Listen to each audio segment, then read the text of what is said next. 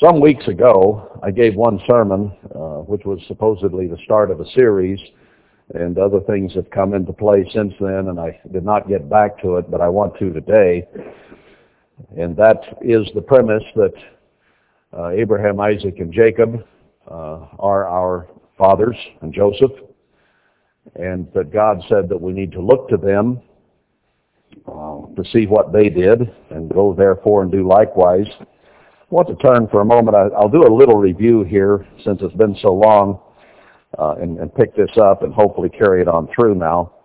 But I want to go to Zechariah 1, which is decidedly an end-time prophecy regarding the time when the church will be rebuilt as per Haggai and Zechariah, and that the two witnesses and the remnant of God's people will be doing that. And he opens this book, which actually began to be written right in the middle of the book of Haggai. Haggai was writing and preaching his message, and Zechariah began his right in the middle of it. So Zechariah came right out of Haggai. But the part I want to focus on a little bit here is in chapter 1. It says in verse 2, "The Eternal has been sore displeased with your fathers." Now, he's not talking here about Abraham, Isaac, Jacob, David, and so on, because they're listed in Hebrews 11 as those who were faithful and who will be a part of the kingdom of God. But some of our other fathers back there, kings and leaders, if you call them that, of Israel, were not something that were pleasing to God. So when it says turn our hearts to our fathers, we need to be sure which fathers we're talking about. "Therefore say you to them, thus says the Eternal of hosts, turn you to me, says the Eternal of hosts, and I will turn to you, says the Eternal of hosts." Jeremiah says the same thing, only he says turn with your whole heart, and when you do, I will turn to you. So this is written to the end-time church, a church which by and large has considered itself the Philadelphia church, and therefore not in need of repentance. So if you were to read these words to most of the church today, it would fall on deaf ears because they do not consider themselves in this category. They're the Philadelphians with no problem, and there are no problems in their own eyes. So it is only to those who have an ear to hear and eyes to see that it would do any good whatsoever to read these scriptures. It says, consider Israel. Consider, and since this is to the end-time church, consider your fathers in the church. So even those leaders in worldwide, we have to look at. And certainly we have some today who have taken worldwide away, and it is withered on its own vine, who are not turning to God, in fact, turned away from God. "Be not as your fathers, unto whom the former prophets have cried, saying, Thus says the Eternal of hosts, turn you now from your evil ways and from your evil doings. But they did not hear, nor hearken to me, says the Eternal. Your fathers, where are they? And the prophets, do they live forever? Well, no. Those men died. So did the prophets who preached to them. But they live on, don't they? Zechariah being one of those who wrote, but died after he wrote this. But he lives on right here for us to read. His message God preserved for us. This message wasn't for those people Zechariah was writing to in that day, for the most part. Yes, it was to a degree. But he spoke to them. The reason it was written was for us, because we can't hear Zechariah. He's dead. So he says, but my words, those things that Zechariah and the others wrote, and my statutes, which I commanded my servants the prophets, did they not take hold of your fathers? Didn't the prophecies grab them by the neck when they didn't do what God said to do? And they returned and said, like as the Lord of hosts thought to do to us, according to our ways and according to our doings, so has he dealt with us. So he says, God will deal with you as you live, by what you do. Ezekiel makes that very plain in Ezekiel 33, and of course it's plain throughout the Bible. So if we're going to examine the lives of those in the past, in this series I want to deal primarily with those who were faithful fathers. Those are the ones that will do us some good if we will follow their example. Yeah, we could go through all the ones who did evil, and it might be a little negative and discouraging. But I want to look at those who did well. And even they had problems. Even they were very human, even as we are very human. And we'll see that as we go through these accounts. And I think that we should take actually courage and confidence and hope from that, in that they themselves had difficulties such as we have. They did not live perfect lives. There's only one who did. So God has written some of the good attributes, but he's also written some of the bad things that some of these people did, so that we might learn and hear and fear God. So he did direct us to see what our fathers did.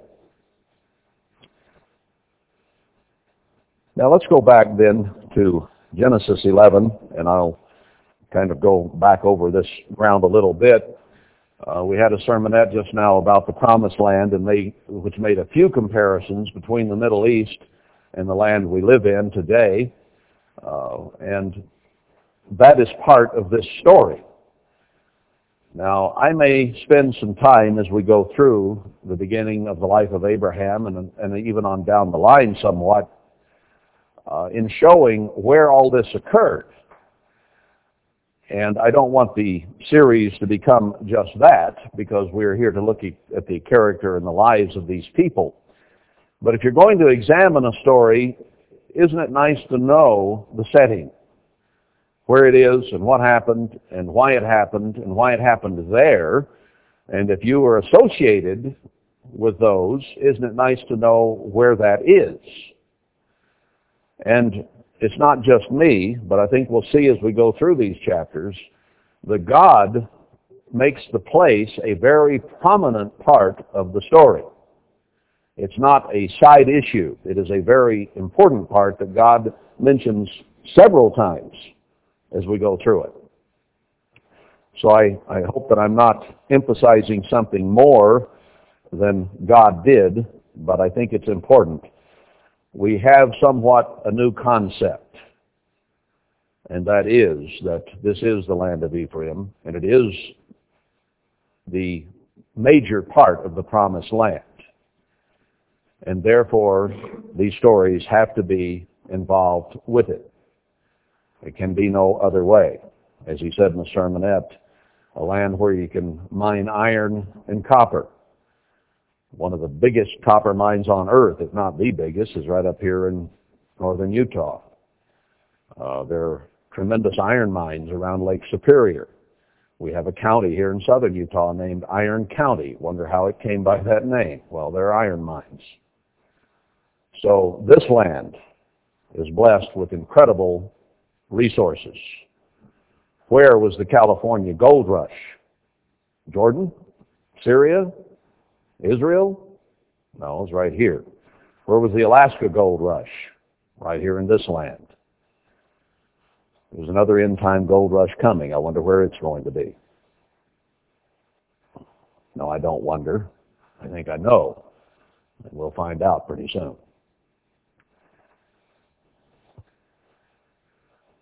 Anyway, this is a land that is certainly blessed. Now, Abram was born to his father Terah in chapter 11, and they went into the land of Canaan into verse 31. And in chapter 12 then, it says, Now the Eternal had said to Abram, Get you out of your country and from your kindred and from your father's house to a land that I will show you. I'm going to show you a land, and he had a great purpose in that. I will make of you a great nation, and I will bless you and make your name great, and you shall be a blessing. Now, this was not referring to during Abram's life, was it? It couldn't be, because while he was here on the earth, living and walking and talking, he was not a great nation. and he was not a great blessing to the whole world. Remember, notice verse 3. I will bless them that bless you, and curse him that curses you. And in you shall all families of the earth be blessed. So he's speaking here of a time far in the future when Abram's seed would become a great nation, and that if anybody cursed that nation, they would themselves be cursed, and if they blessed that nation, they would be blessed. So, if we're going to look at the end time, what will we look for? We will look for a nation that affects, for good or for bad, the rest of the world. It has to be, then, a prominent, leading nation. A nation in which all families of the earth be blessed. Now I ask you, is that Syria? Is that Egypt? Is that the land we call Israel? Look at the world scene. Is the whole world blessed of the little nation of Israel? Is it a leader? Is it a great nation that has seed like the seashore, like the sands of the sea, or like counting the stars, as we'll see a little later on? No, it's a very small nation with a very small population, with very, very few natural resources, and certainly not a land that you would say this is a bountiful, promised land. Well, where do you have to go to find such a nation? Would it be India? No. Where is it? Who gives foreign aid? Who is the customer for the rest of the world that causes them to become rich? As Revelation 17 and 18 show. There's only one. The same nation that Jeremiah calls the hammer of the whole world. Who would you describe as the hammer today? There's only one nation that fits that description. Has to be here. All right, let's move on down a little bit.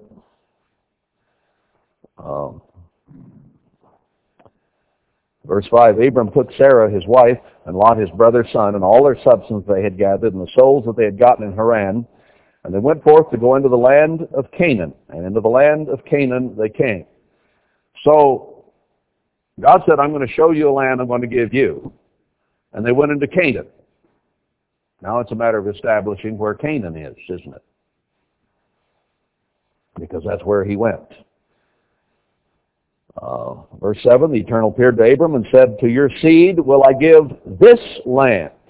And there builded he an altar to the Eternal who appeared to him. So, let's put this together. He went into the land of Canaan, and God told him, to your seed, to those who come after you, when you become as the sand of the sea, will I give this land. So all we have to do to find out where that is, it's very simple. All we have to do is find the seed of Abraham, the Israelites, and find out where they are. And when you figure out where they are, you found the promised land. Now remember that God in Jeremiah 31 said that he would make Ephraim the firstborn. Well, Reuben was the firstborn. But God changed it. He said, I'm going to make Ephraim my firstborn. And what goes with being firstborn? Double portion. Double portion of inheritance. So the land of Ephraim will be at least double in blessing and natural resources and milk and honey and cattle and everything else of the rest of Israel. Look at the geopolitical situation today. And who has far more than any other of the tribes of Israel?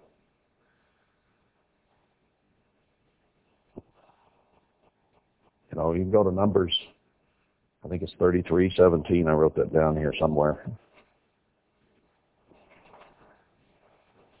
Where did I write that? I wrote it back in Genesis 49. But it says there that there would be thousands of Manasseh and tens of thousands of Ephraim. Truly his younger brother shall be greater than he, and his seed shall become a multitude of nations. That's Genesis 48:19. And then in Deuteronomy 33:17, it says tens of thousands of Ephraim and thousands of Manasseh. All right, so if you determine Ephraim and Manasseh are the United States and Great Britain, which I think is correct, where do you find tens of thousands as opposed to thousands? Right here. It becomes a no-brainer, really, doesn't it? Ephraim's the firstborn, and we'll have double the blessing, double the portion. And certainly we are a multitude of nations, or 50 nation states that have given their sovereignty over to one federal government. Actually two, but we won't get into that.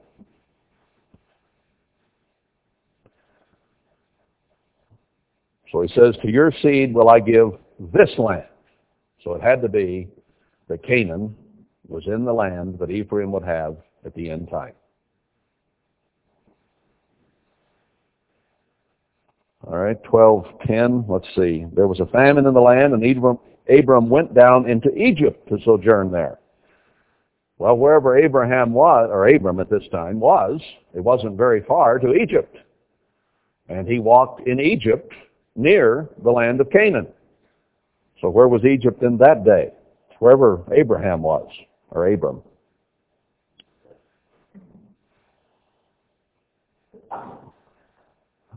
Now they had a famine there, and I kind of went over this last time. I'm not going to go through it all, but remember the story where Abram had this beautiful wife named Sarai, and he was afraid that the Egyptians would want her. So he said, tell them you're my sister, not my wife. And when we addressed this last time, I thought, well, can you justify this? Was it a lie? In a way, it wasn't. She was his half-sister. So he could say sister, and it was only half a lie. It was partly true. But on one way, it wasn't true. Half of her wasn't his sister. But I got thinking about this a little bit this morning. How did this make Sarah feel? Or Sarai, as her name still was. Because Abram realized that if he said, this is my sister, they probably would take her. He was just afraid if he said, it's my wife, they'd kill him and take her anyway. So he figured it's better, if they're going to take her regardless, it's better that they take her and I live than if they take her and I die. This is called human reasoning. And I'll bet it made Sarai feel really, really good, don't you? He's going to lie to save his butt and send me to the Egyptians. Where is my defender? Where's my hero? I mean, we look at this from Abram's standpoint sometimes, and maybe we need to turn around and look at it from poor Sarai's standpoint. Was it fair? Was it right? I don't think you could justify that. I'll bet Sarai couldn't justify it. I'll bet she's mad as a wet hen. You're trying to save yourself, and you're turning me over to him. I'll bet she had an attitude. That'd be my guess. Now, she turned out to be a faithful wife in Hebrews 11, and the women are to look to Sarai. But she wasn't Sarah yet, and he wasn't Abraham yet. But then that didn't make an entirely different situation, because he did this later on when he was Abraham. Did it again.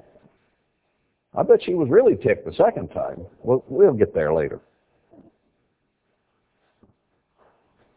But I think we need to realize that even as these people turned out to be faithful servants of God, they did still have their problems. And when they got in a tight place, they sometimes lied. They sometimes did things they should not have done. Now, he would have been far more noble had he said, "You're my wife, I'm going to stand up for you, and I'm going to tell them you're my wife, and God will protect me, and he'll protect you if I trust in him." Now, wouldn't that have been a better way to approach it and then leave it in God's hands? But sometimes we're awfully security conscious, and it's kind of hard to leave ourselves in God's hands, and perhaps even hard to leave ourselves in our husband's hands. But we need to trust God, and if we have a husband that is trustworthy, to be able to trust him and not necessarily take things into our own hands. Sarah did that later on, and it did not work out too well for her. So we have to take the good and the bad and the ugly together, and sometimes it is pretty ugly. Anyway, I don't think that she could justify his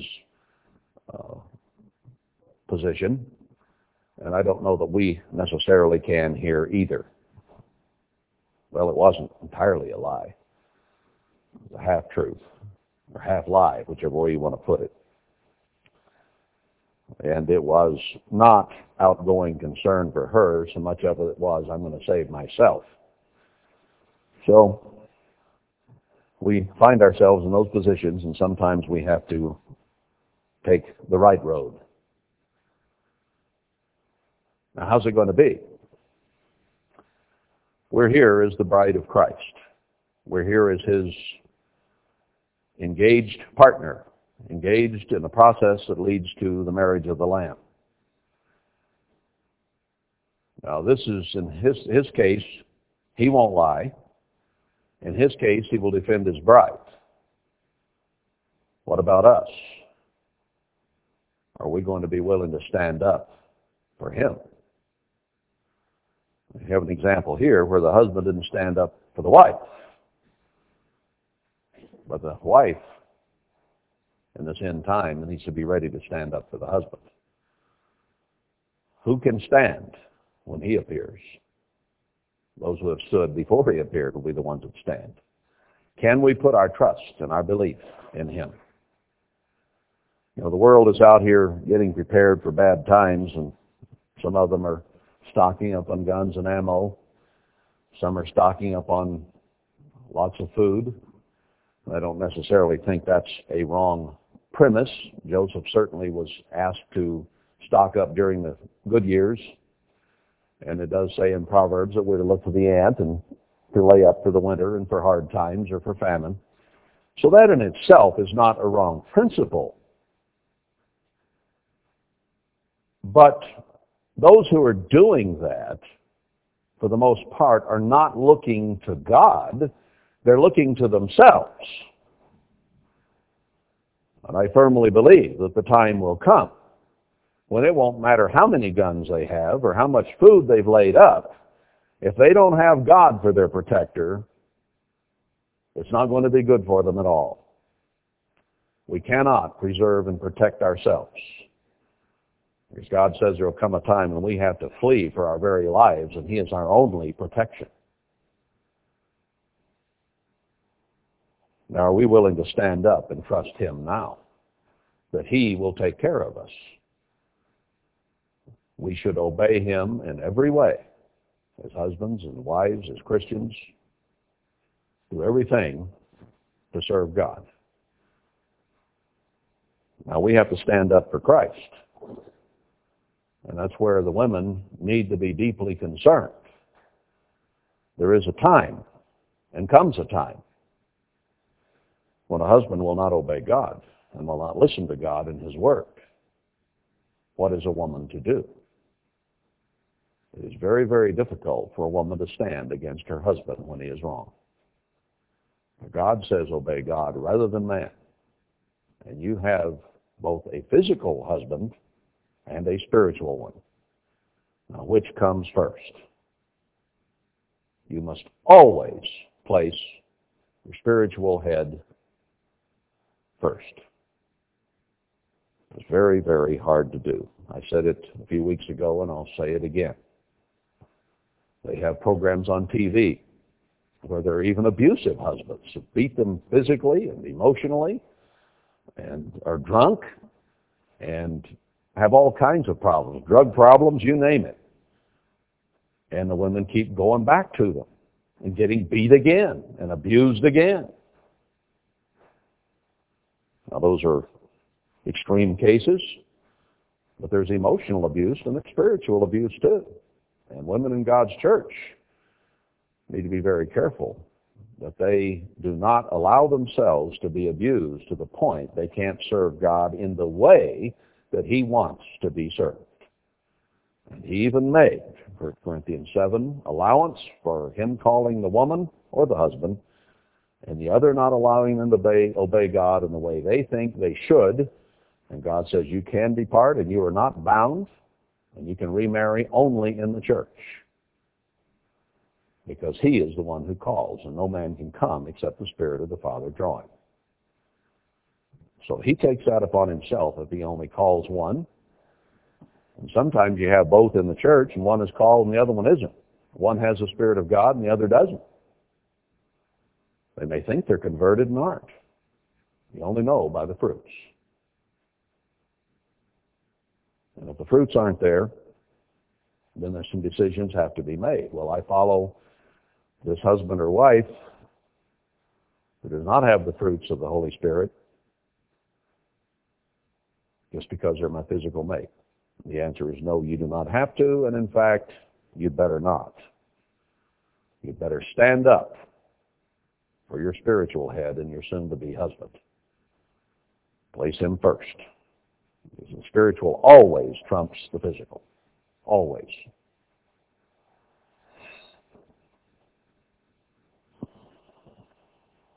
Sarah had to learn that.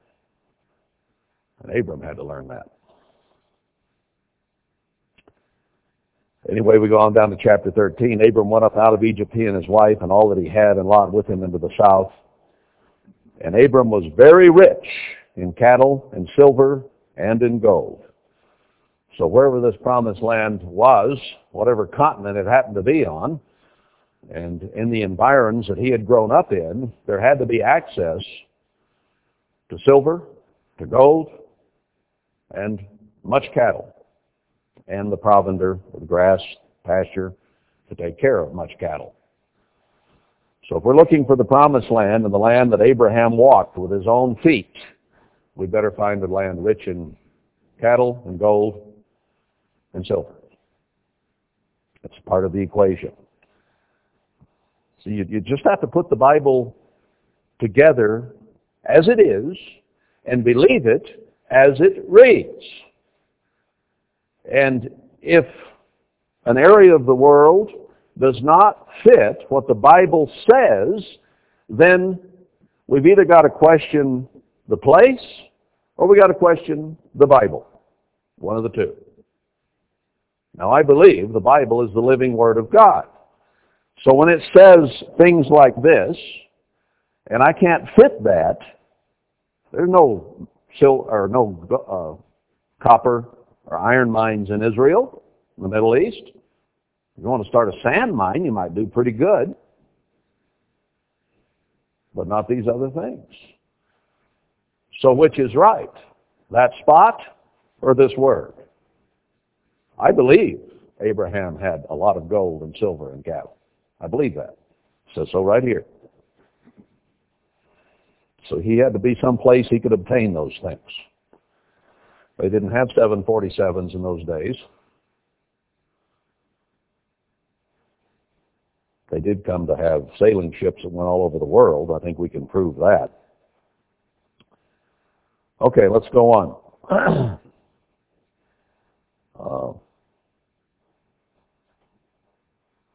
I'll pick it up down in verse 7.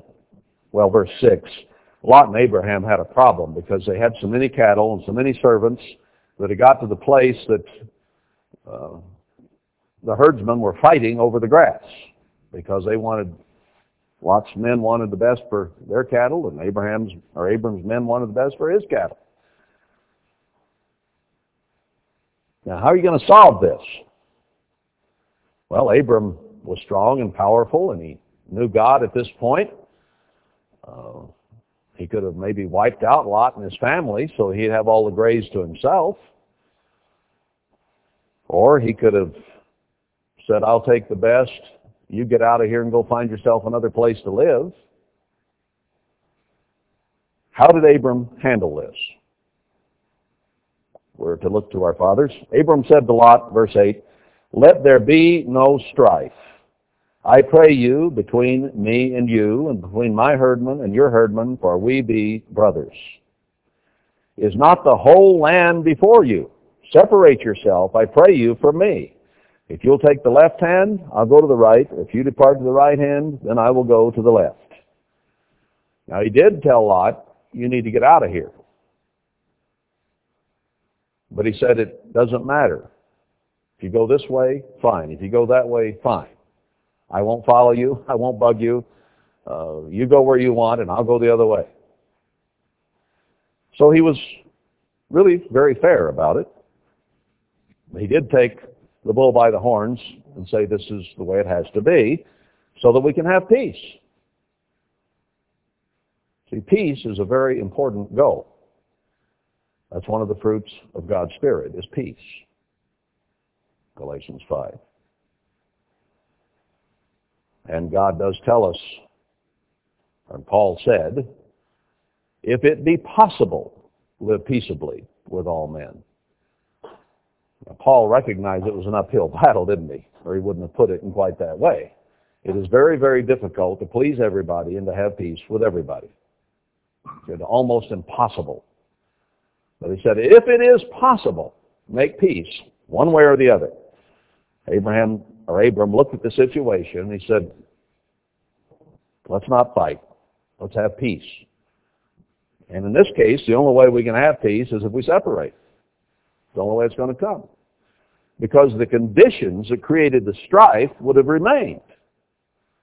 So he looked at it analytically, logically, and said, we got to split.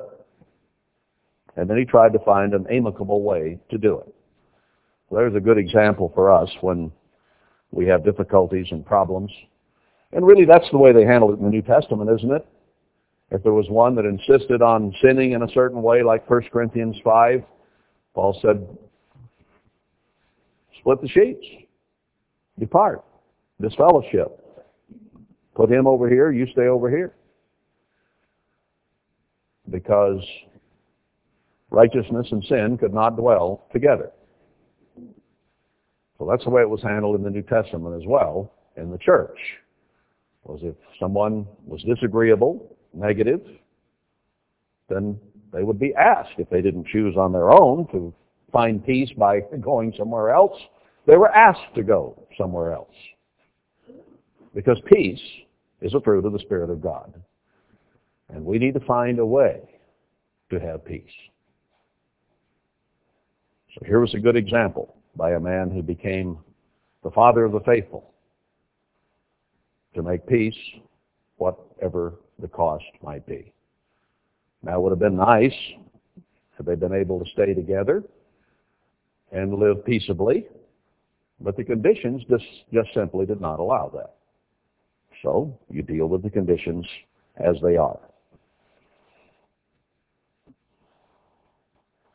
I think the church is that way now, isn't it? Since it's been scattered, we have lots of choices. If we can't live peaceably here, we can go there. If we can't live peaceably there, we can go somewhere else.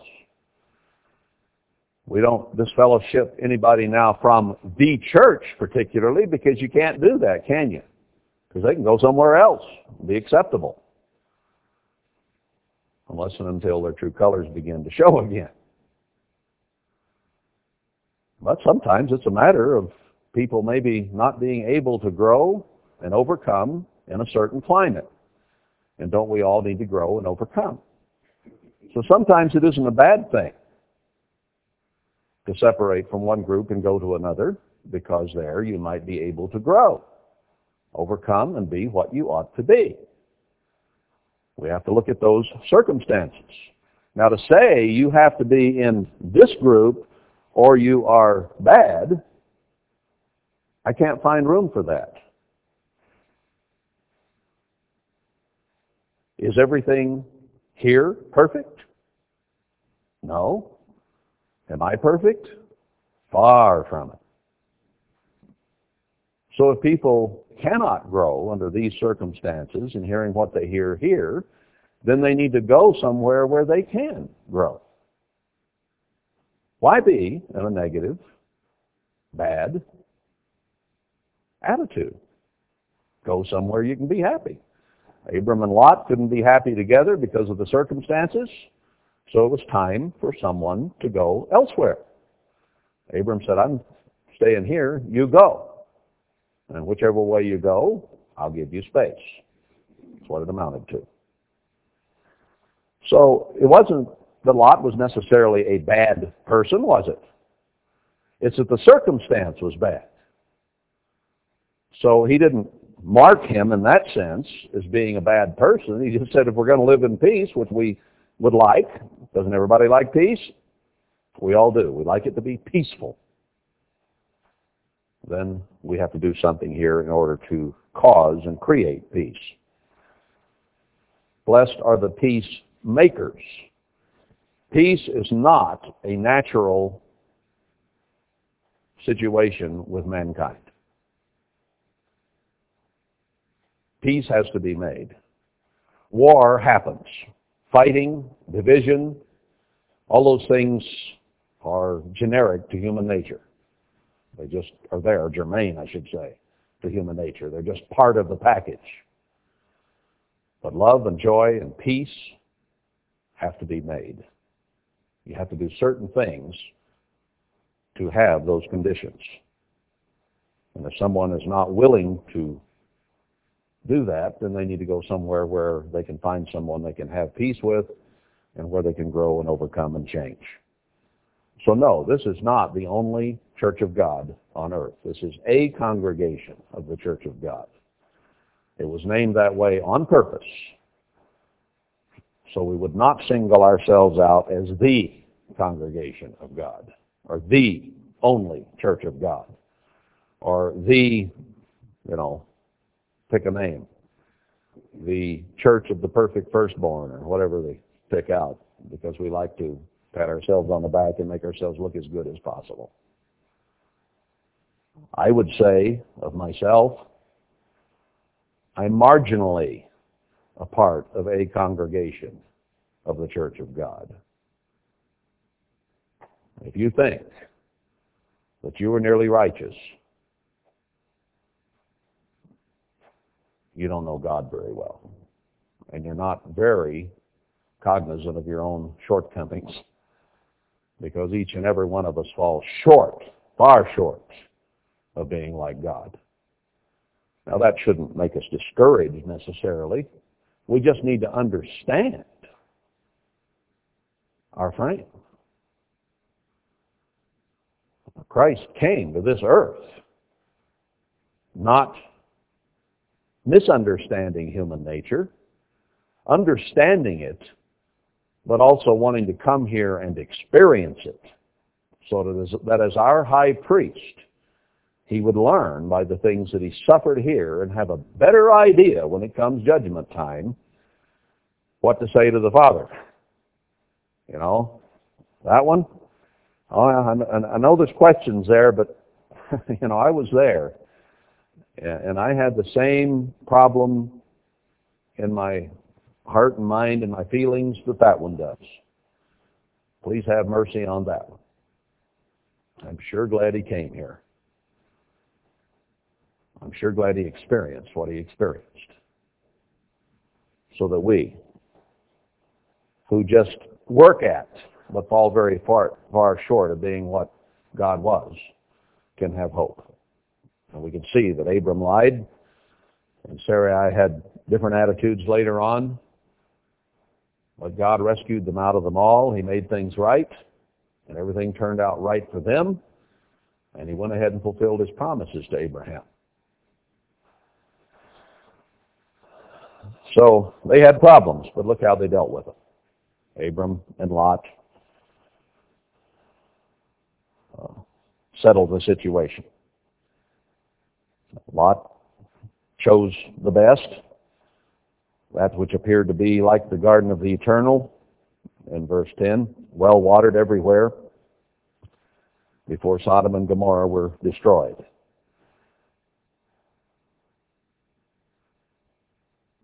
The area around Sodom and Gomorrah must have been actually pretty pleasant in this context. Now, where do they say Sodom and Gomorrah were in the Middle East?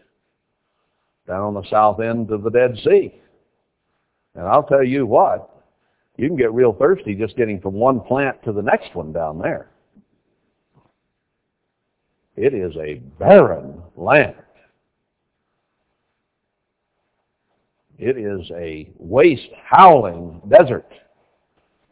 Well, now, how does he make this comparison of Sodom and Gomorrah being like the garden of the eternal in a well-watered land? In the context of the Bible itself, it's different than what is portrayed in the Middle East. Very different.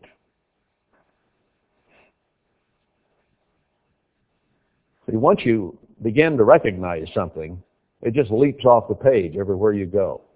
Like when we began to study Zion as a place of refuge and the place where God would bring his people, and they would sing in the heights of Zion, and on it goes. Once you began to do a word study of Zion, it just leaped off the page that that's where God was going to protect his people. It wasn't Petra. That's what some Protestants thought. God, as far as we know, never protected his people over there in that area of Jordan known as Petra today. And in fact, from our view of history, they went north to Pella, not south to Petra in 70 A.D., if it was even over there. But the point is, they didn't go to Petra. They went somewhere else. So why did we think Petra was a place of safety? Because Herbert Armstrong read it in a Protestant commentary somewhere and thought, well, that must be. But it isn't supported by Scripture. I think we all know that. Well, let's keep an open mind, too. If Zion is here, which I believe it is, how did it get here? And what would be near it? And if it was to be a wonderful land, full of everything we'd need, then how could it be over there? See, it just doesn't fit the Bible story. So, verse 12, Abram dwelled in the land of Canaan, and Lot dwelled in the cities of the plain and pitched his tent toward Sodom. Verse 14, the Eternal said to Abram, now he's dwelling here where? In the land of Canaan, verse 12. He said to him, lift up now your eyes and look from the place where you are. That was in the land of Canaan. Look northward, southward, eastward, and westward. Everywhere from the land of Canaan where you are standing, I am going to give you. All the lands which you see, to you will I give it, and to your seed forever. Now that part, and to your seed forever, is vitally important to the story. Because Abram could have been standing anywhere, looking every direction, and we would not have a reading or a clue as to what that meant.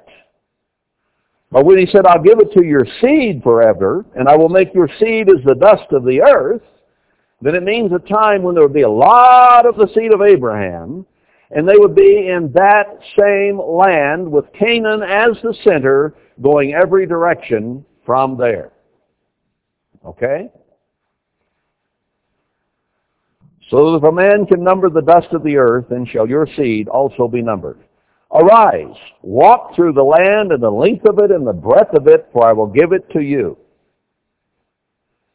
As far as you walk, whatever you see will be part of the promised land that I will give to your seed. Where are his seed today? Are they in that land over there in the Middle East? No. Mostly Arabs, isn't it? As far as he could walk, as far as he could see, mostly Arabs. few Jews and Edomite Jews in one little tiny spot. Now, we'll see another scripture here in a little bit. I don't know if we'll get to it today. We might.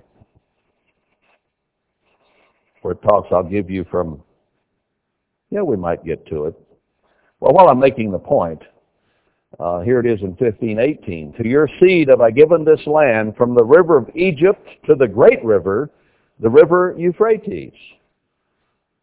Now that clicks in, doesn't it? Well, that has to be from the Nile River in Egypt, as we know it, to the river Euphrates over in the middle, in Syria or Iraq, that area.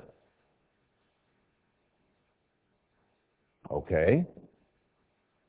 When has Israel inhabited from the Nile River to the Euphrates in the Middle East? Never. The Egyptians have always been down where the Nile is, as far as we see in history. And who was up around Babylon on the Euphrates? The Assyrians. The Persians were in that general neighborhood. And today, it's a land that is owned and overrun by Arabs. Now, if he gave them from the Nile to the Euphrates and is talking about the Middle East, why aren't we living there today, and why don't we have from the Nile to the Euphrates?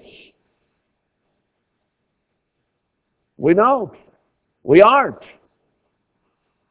There's nobody over there hardly that even looks like an Israelite or speaks like an Israelite. It just hasn't happened that way. Well, either these prophecies didn't come true, or we haven't understood them. Now, which is it? I believe God. I believe His prophecies have and will come to pass. Therefore, I must have misunderstood. Herbert Armstrong understood a certain amount. He understood that we are Israel. He thought he understood that we were Manasseh and Great Britain was Ephraim. But when I look at the scriptures and I look at what's happened since, I think he had Joseph right, but he had the brothers reversed. Of course, that's a problem that even their father had messed up. Jacob. Isaac said, no, I want him this way. No, but this is the older. No, I want him this way. The younger brother. Who's younger? This nation or Great Britain? Who has the most people by 10 times? America or Great Britain? He had it reversed. We have had far more blessings, double portion, than has Manasseh or Britain, by far.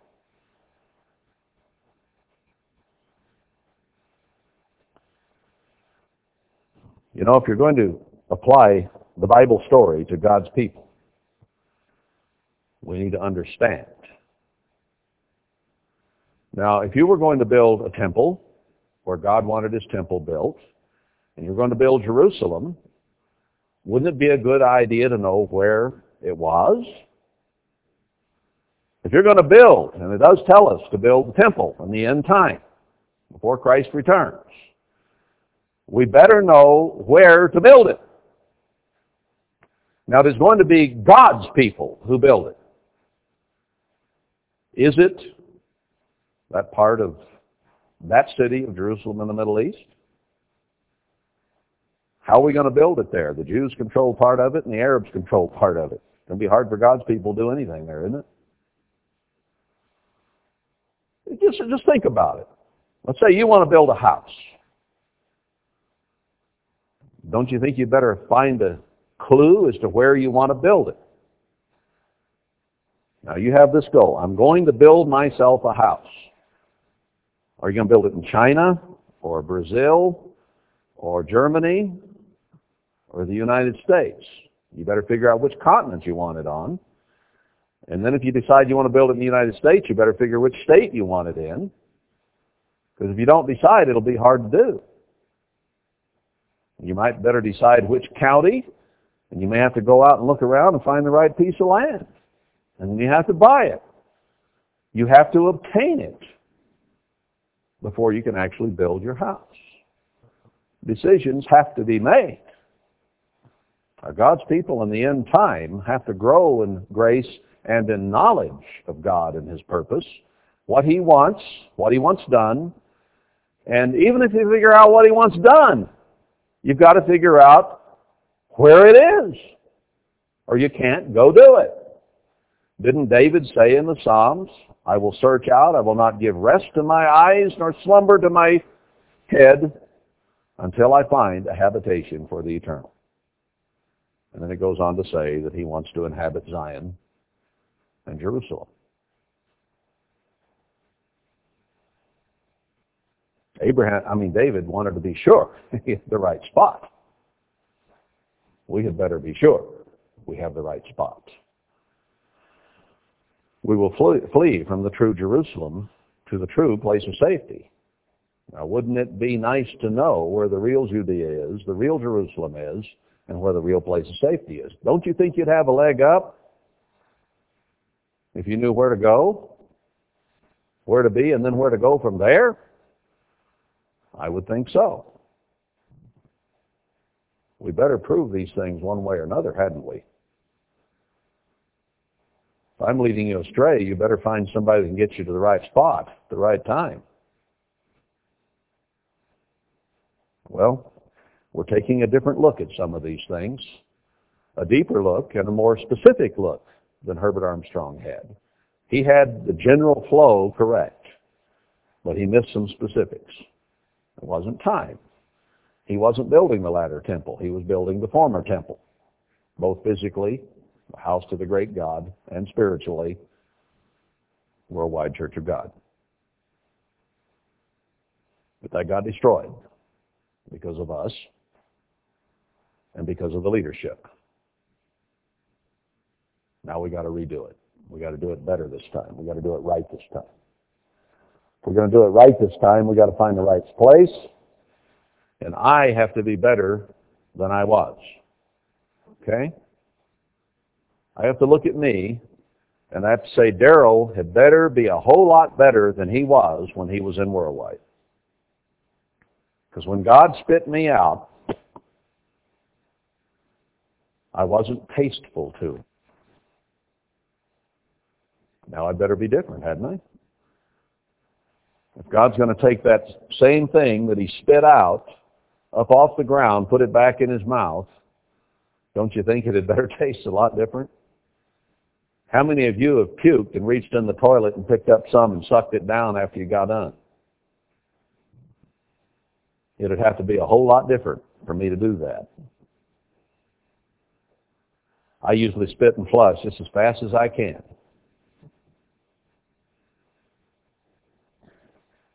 That's a terrible analogy, but it's the one God uses, isn't it? Now that we're all awake, let's continue.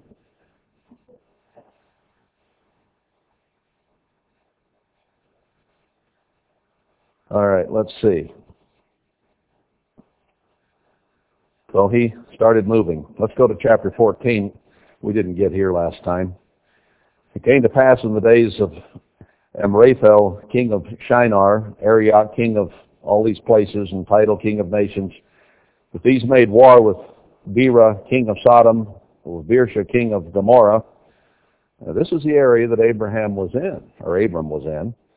Verse 3, all these were joined together in the vale of Sidon, which is the Salt Sea. Okay, here we are, back in the Middle East. We got the Dead Sea, the Salt Sea there. I guess I was wrong about all this. Hey, I got an idea. There's a place in Ephraim today that has a much bigger Salt Sea than that one over there. There's the Great Salt Lake up here in the land of Ephraim. I suspect near the land of Canaan. So, here we are back in Ephraim again, if you look upon the Great Salt Lake, or the Little Salt Lake up here near Cedar City, by Parowan. Right there on the map, it's called the Little Salt Lake. It isn't always full now, but after rains it is, and it's very salty. So here, We're 2-1 better than Israel over there, aren't we? We got the Great Salt Lake and the Little Salt Lake. All they got's one Dead Sea. 2-1 in favor of here. I suspect the Salt Sea here was probably the Little Salt Lake because it's very near what I believe is Jerusalem today, or was Jerusalem then. Don't forget in this equation to go back to Isaiah 61, where it says Jerusalem and the cities of Judah would be desolate for many generations. And if you read the history books, there's never been a time when that Jerusalem in the Middle East has been desolate for many generations. Hasn't happened. So wherever you find the true Jerusalem, you have to have a place that has been desolate for many generations, where men would not even pass through. Wasn't anything there that they'd want to see. They go around it. They go apart from it. That's what your Bible says. Isaiah 58 says that we would repair the waste places, heal the breaches in the walls.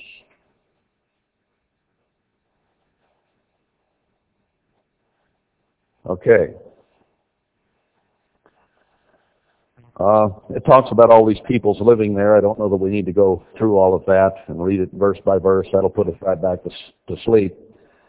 But the upshot of this story in chapter 14, verse 11, is these people that we're talking about in verses 1 through 10 took all the goods of Sodom and Gomorrah and all their food and went their way. So they made war against Sodom and Gomorrah, took everything they had, spoiled them, and left. And they took Lot, Abram's brother's son, his nephew, who dwelt in Sodom, and his goods, and departed. Now this underlines what I just said a little earlier about it appearing the Sodom and Gomorrah were near an area like the garden of the Lord and were well watered. Now remember, when Abram and Lot parted, Lot went to the best land, the most watered land, didn't he? Well, where did he live? Sodom. Sodom was the best land in the area, the most well-watered, the place that Lot chose to go, even better than what Abram had. Did you ever see that before? I never did. I didn't even put it together until this second. Just reading it right there in the Bible. He dwelt in Sodom, and we already read. He took the best. That does not fit. That's Sodom and Gomorrah. They try to feed us in the Middle East. That is some of the most desolate land on the face of the earth. I mean that specific spot and everything around it. So they took everything, including Lot and his goods, and departed. And there came one that had escaped and told Abram the Hebrew, for he dwelt in the plain of Mamre, the Amorite, brother of Eshcol and brother of Aner, and these were confederate with Abram. So he had allies in the area. And when Abram heard that his brother was taken captive, now it was actually his nephew, but he's listed as a brother, same family, as opposed to these Gentiles that were around them. He armed his trained servants, born in his own house, 318, and pursued them to Dan. Now, when Abram did this, there was no such thing as Dan. Dan had not been born yet. He was way down the line still as a son of Jacob. But this was written by Moses later on, and he says that the area they went to was that land which would become Dan. So anyone reading it later on would understand what he was talking about. Well, it's an interesting thing that this land that contained Sodom and Gomorrah, which was a well-watered area, also contained Dan, part of Israel, one of the tribes of Israel, would establish itself when they went into the promised land, crossed the Jordan River, but part of it would be given to Dan. So it places the promised land and Dan in a well-watered area, and the land where Abram stood and would give to his seed, which included Dan and then those who were to come later. And it says in Deuteronomy we would understand it in the latter days. But up till now we haven't understood it in the latter days. But now I think we're beginning to. This whole area was the promised land, part of which would be given to Dan when they did cross the river several generations down the line. Pursued them to Dan, and he divided himself against them, he and his servants, by night, and smote them, pursued them into Hobah, which is on the left hand of Damascus. Well, wherever this is, it also places Damascus. It's in Syria today, they think. Was that the true Damascus over there? If that's not the promised land and this is, then there had to be a Damascus here at the time.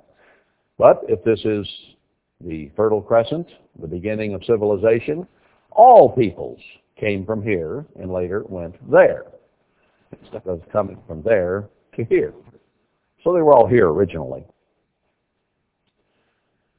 And he brought back all the goods, and also brought again his brother Lot and his goods, and the women also, and the people. So he got all the goodies and the people and brought them back. And the king of Sodom went out to meet him after his return from the slaughter of Chedorlaomer and of the kings that were with him at the valley of Shaveh, which is the king's dale. And Melchizedek, king of Salem, brought forth bread and wine. Now you can go to Hebrews 7 and see very clearly who Melchizedek was. That was Christ. It says there in Hebrews 7 that he was without father, without mother, without descent, without number of days. Melchizedek was Christ. Don't let anybody kid you that he was a human being. The Bible says very clearly he had not father, mother, or descent. He had to be God. So he brought forth bread and wine, and that knocks the Baptists in the head about drinking wine. We got lots of things going on here. And he was the priest of the Most High God. So he was the high priest, and he was the Son of God, or he later would become the Son of God. And he blessed him and said, Blessed be Abram of the Most High God, possessor of heaven and earth. And blessed be the Most High God, which has delivered your enemies into your hand. So Christ came, and he told Abram, you've done the right thing, and you are going to be blessed of God. You have been blessed of God. And what did Abram do then? Blessed be the Most High God, which has delivered your enemies into your hand.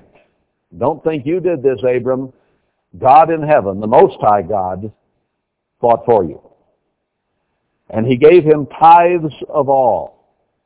Abram understood that God is God, and he was man, and that he owed a tenth to God. Now, there are those who will try to tell you today, well, yeah, tithing, well, there are those who say tithing isn't in effect, and those who don't put all the scriptures together and maybe take one. And then it's very popular now to say that it was only of agricultural produce. Well, that's not the way Abraham looked at it, was it? Was this a produce of the garden or the field? No, this was the spoils of war. It included clothes, it included jewelry, it included wheat and corn, it included horses and asses and camels. It included everything that they had taken from Sodom and Gomorrah. And Abram saw fit to tithe of that to God. Now, who is Abraham in the course of history and the history of God's people? Abraham is the father of the faithful. That's who he is. It's what he's called in Hebrews 11. And we are told that we are to look to our fathers. And the father of all of us is Abraham. What did he do? He made peace by sending Lot away and letting him choose where he would go and then staying away from him. And when it came time to report to the king of Sodom and Gomorrah on returning the goods, he said, wait a minute, I'm giving a tenth to God. Now, all this had belonged to Sodom, had it not? The people, the goods, everything. But when they had been stolen, they no longer belonged to those people. They belonged to the ones who had taken them. If you'd asked them, is this your stuff? They'd have said, yeah. So when Abraham, by an act of war, defeated those people and took what they had, they became his. To the victor go the spoils. In any war that is conducted, be it World War I or World War II, whoever wins divides it up. Now that's what happened after World War II, isn't it? You got the Russians and us together and the Brits, and divided Europe up and made an iron curtain between what would be Soviet on one side and American and British on the other side, and then we gave the autonomy back to those nations ourselves, whereas the Soviets decided the ones on their side better stay under their hat, in their tent. But that's the way it is. Now, what did Abram do here? The king of Sodom said to Abram, give me the persons and take the goods to yourself. He was saying, okay, just let the people come back. You're the one that did this, so you keep the goods. Abram said to the king of Sodom, I have lifted up my hand to the Eternal, the Most High God, the possessor of heaven and earth. He said, if I'm going to swear to anybody, it's going to be God, and I have sworn to God, that I will not take from a thread even to a shoe latch, and that I will not take anything that is yours, lest you should say, I have made Abram rich. Abram was already rich, gold, silver, and cattle, remember? They'd come from God, and his allegiance was to God. I'll lift my hand to God. I said, I'm not going to take anything, but what did he do? He took 1/10 and gave it to God. He tithed before he gave it back. So Sodom, the king of Sodom, only got 9/10 back. He didn't get it all back. Abram didn't take any to himself, but he made sure that God, who had delivered him and had made it possible for him to have what he had, he made sure God got that back. So he put God first, didn't he? And the king of Sodom second, and himself last. But I'm not going to take anything save only that which the young men have eaten and the portion of the men which went with me. So he was willing to give some to his allies, and that which the young men had eaten, he said, write it off. But as far as I'm concerned, actually, I made a misstatement there when you read this. The king of Sodom didn't get 90% back.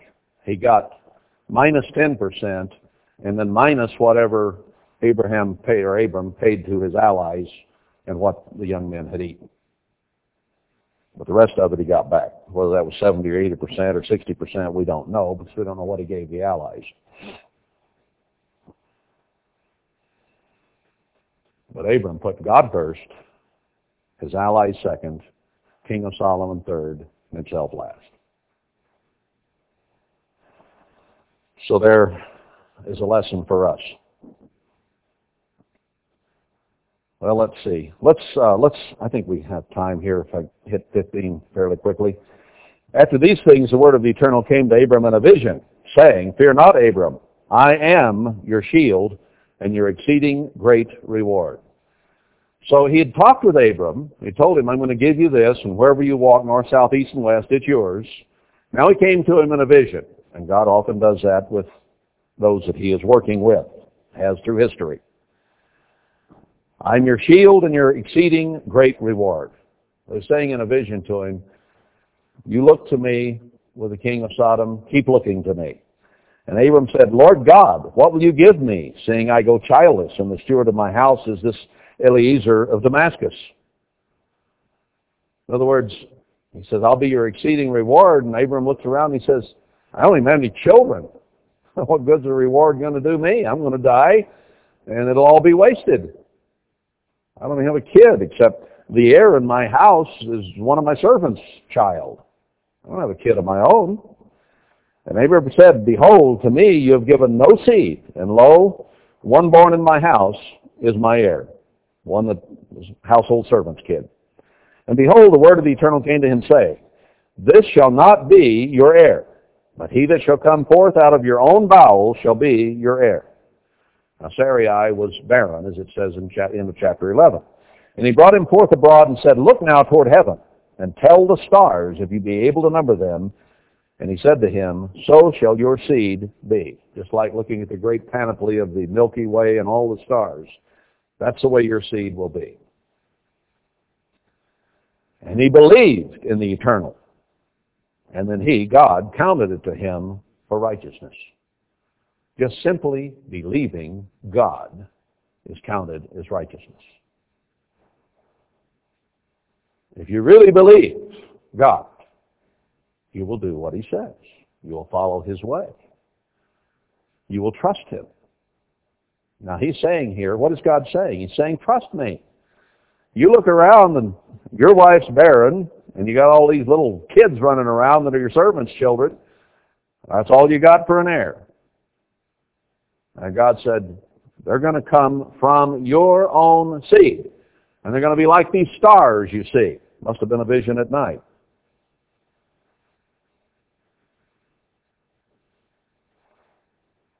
And Abram believed it. He just simply believed it. Hadn't happened in years and years, but he believed it. See, what is that? That's trust. That's belief. If you say it, you'll do it. And he said to him, I am the Eternal that brought you out of Ur of the Chaldees to give you this land to inherit it. Now, what are we talking about here? We're talking about Abram's seed. Those would number as the stars. And this land you're in, where you're having this dream, is going to be given to your children that will number as the stars.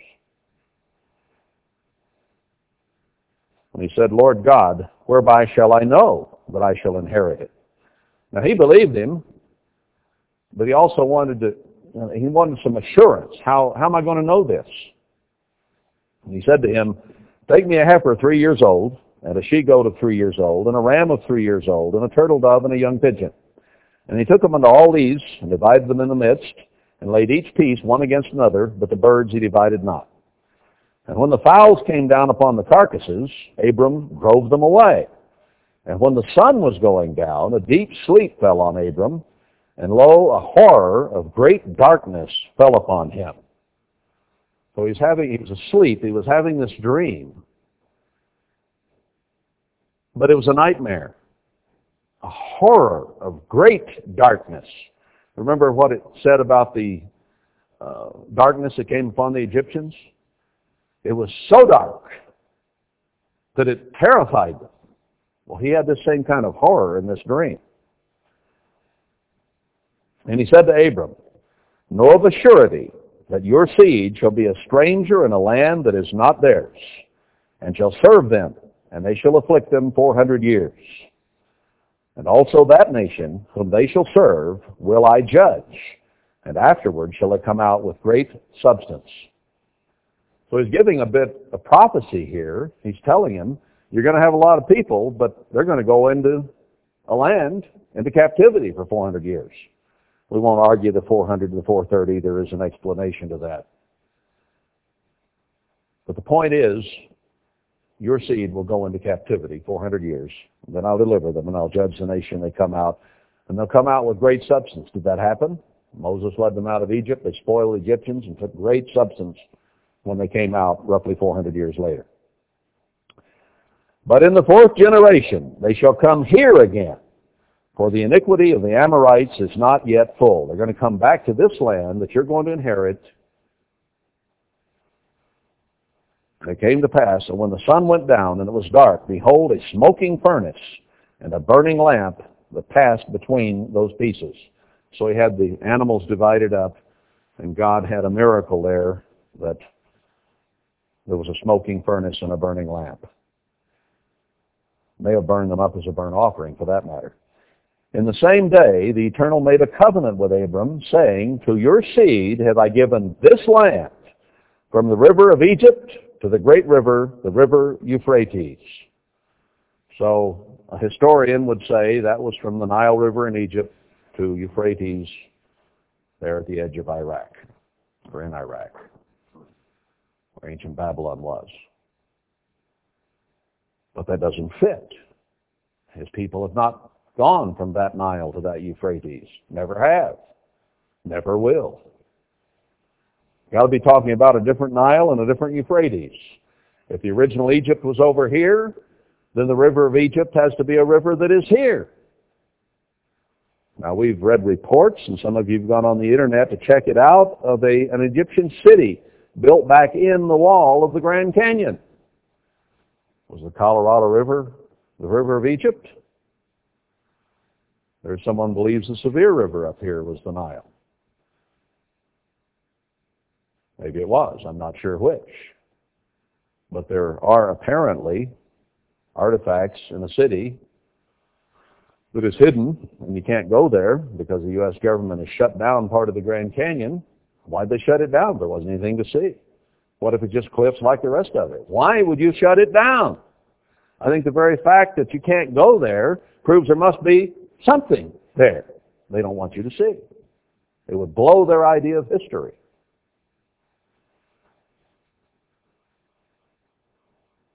You know, when somebody says you can't go there, doesn't it make you curious? What are they trying to hide? Wasn't anything there.